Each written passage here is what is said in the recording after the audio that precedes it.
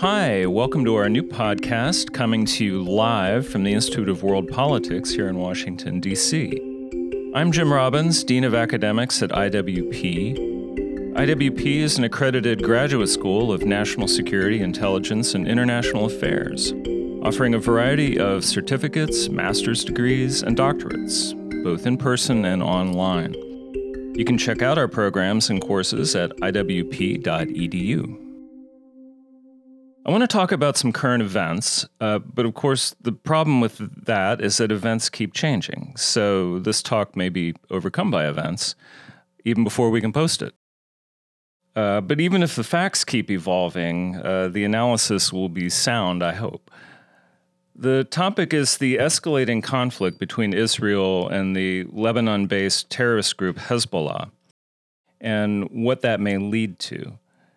My premise is that it's in neither party's interest to see this lead to full-scale war anytime soon, but history tells us that crises can lead to war regardless of interest or rationality. What we've seen in the last week or so is a series of moves between Israel and Hezbollah that have raised the question whether escalation towards general war has begun, either planned or otherwise. Some recent background on this. A low-intensity conflict has simmered along Israel's northern border since just after the October 7, 2023 Hamas attacks in the south, which killed around 1,200 Israelis and sparked the IDF incursion into Gaza. Persistent, small-scale Hezbollah attacks have been met with Israeli counterstrikes, killing around 130 terrorists.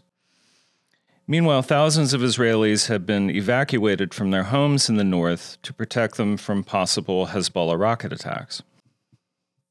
This conflict began to escalate January 2nd when senior Hamas official Salah al-Arori was assassinated in a targeted strike in Beirut. This was despite a warning issued by Hezbollah leader Hassan Nasrallah last August, that is, before the Gaza war began, that he would regard any such killings as an attack on Lebanon itself. Not that he speaks for Lebanon, but he does so anyway.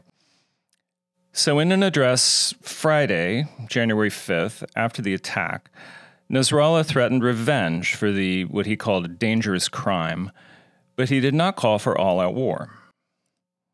His revenge arrived the next morning when Hezbollah struck an Israeli airbase at Mount Meron, the Israeli Air Force's Northern Air Control Unit. Hezbollah made a sophisticated attack using anti-tank guided missiles, which have a limited range, but the flat trajectory makes this type of attack harder to intercept, compared to the rockets or missiles that Iron Dome and other air defenses were designed to interdict. Israeli officials conceded that the attacks caused severe damage, which was seemingly confirmed by videos released by Hezbollah showing explosions at the base. There were no reported Israeli deaths, and Hezbollah said the attack on the air station was only an initial response.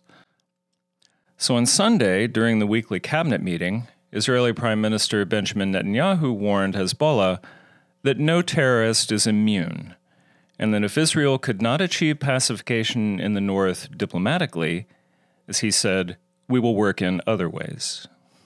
Again, signaling. Not saying all-out war was coming, holding out diplomacy as a means forward, but reserving the right to take action. And the other ways were demonstrated on Monday, January 8th, when a senior member of Hezbollah's elite Radwan force, Wissam al-Tawil, was killed by an Israeli UAV strike in southern Lebanon. So Hezbollah made a statement in its attack. Israel responded more seriously. Okay, so that set up Tuesday. Hezbollah launched a drone attack at the headquarters of the IDF's Northern Command in Sfat, in the Galilee, 8 miles from the border. There was no significant damage. Beautiful city if you get a chance to go to Sfat. Despite the weather, cloudy with a chance of drones. A short time later, before the funeral for al-Tawil, who was killed Monday, Israel took out Ali Hussein Barji, who was in charge of Hezbollah's drone force in the south. Barji probably ordered the attack on Sfat earlier that day. And I just want to say something parenthetically about this. Can you believe that this guy was anywhere near the funeral? That is such a classic move on the part of Israel. Always watch the funerals. Targets show up there. You can see them going to the funeral. Maybe they're coming from the funeral. Either way, you can get at them. Or even at the funeral, like terrorists do, since they don't care who else gets killed. Like the Islamic State suicide bombing in Iran during a memorial for IRGC commander Qasem Soleimani, whom the U.S. took out in 2020. They attacked that January 3rd, killing 84 mostly civilians, as they do. But Israel's strike on Barji was very surgical. They released video showing his car going along busy city streets until he was away from others, and then they precisely took him out. A separate attack around the same time killed 3 other Hezbollah members, and there have been smaller-scale strikes and attacks from both sides. Hezbollah deputy leader Naim Qassem said in a televised speech Tuesday that Hezbollah did not want to expand the war from Lebanon. But he said if Israel expands it, the response is inevitable to the maximum extent required to deter Israel. Note the key words, to deter Israel. Not to support Hamas, not to liberate Palestine, not from the river to the sea, just to deter Israel. This is not the language of the offensive. Again, they're signaling they don't want wider war, even as this back and forth continues. That is, if you can believe what they say, which you can't always, but they seem to be consistent. So why not just have a war? Why not settle things? What if it was like the war in Lebanon, like 1982 or 2006? Well, Nasrallah has threatened that war with Hezbollah would be very, very, very costly, unquote, for Israel. And he's right. Hezbollah is a more powerful force than Hamas, with perhaps 100,000 rockets and missiles, many supplied by Iran, that could rain destruction over all of Israel. Hezbollah could also bring to bear its arsenal of anti-tank, anti-ship, and anti-aircraft missiles, as well as fleets of drones. Again, many of these weapons supplied by Iran. As we have seen in Ukraine, but not so much in Gaza, surprisingly, drones can be very effective in blunting the offensive power of armor and mechanized forces. Yes, Israel has some very sophisticated anti-drone technology, but this is a rapidly evolving part of the battle space, and there's definite risk involved. Hezbollah has an estimated 20,000 fighters. They claim 100,000, who knows?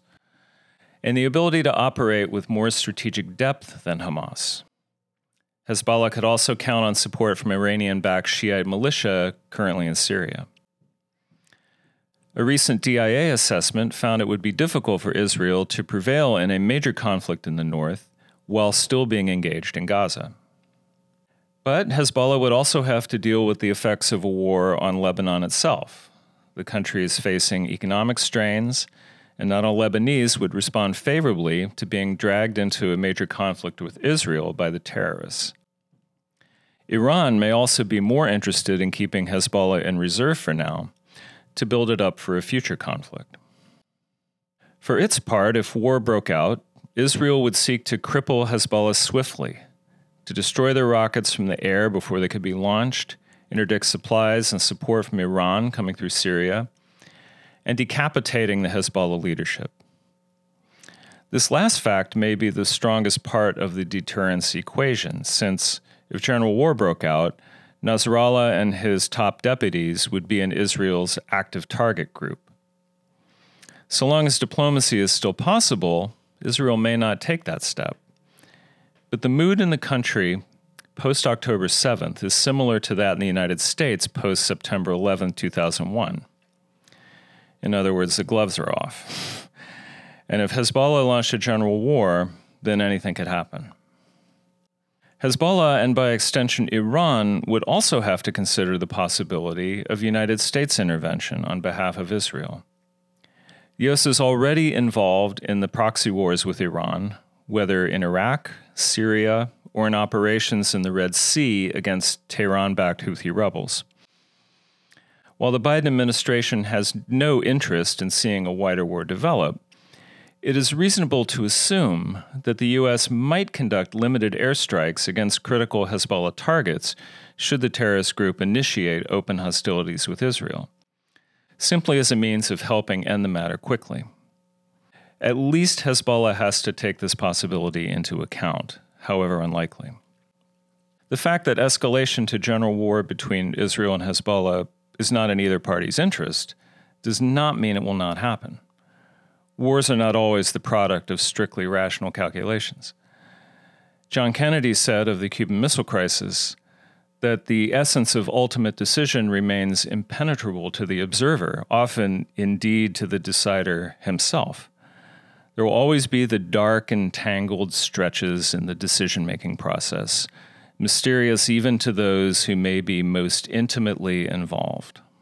But if war does break out and the United States intervenes, would Iran then take direct action to support its Lebanese proxy?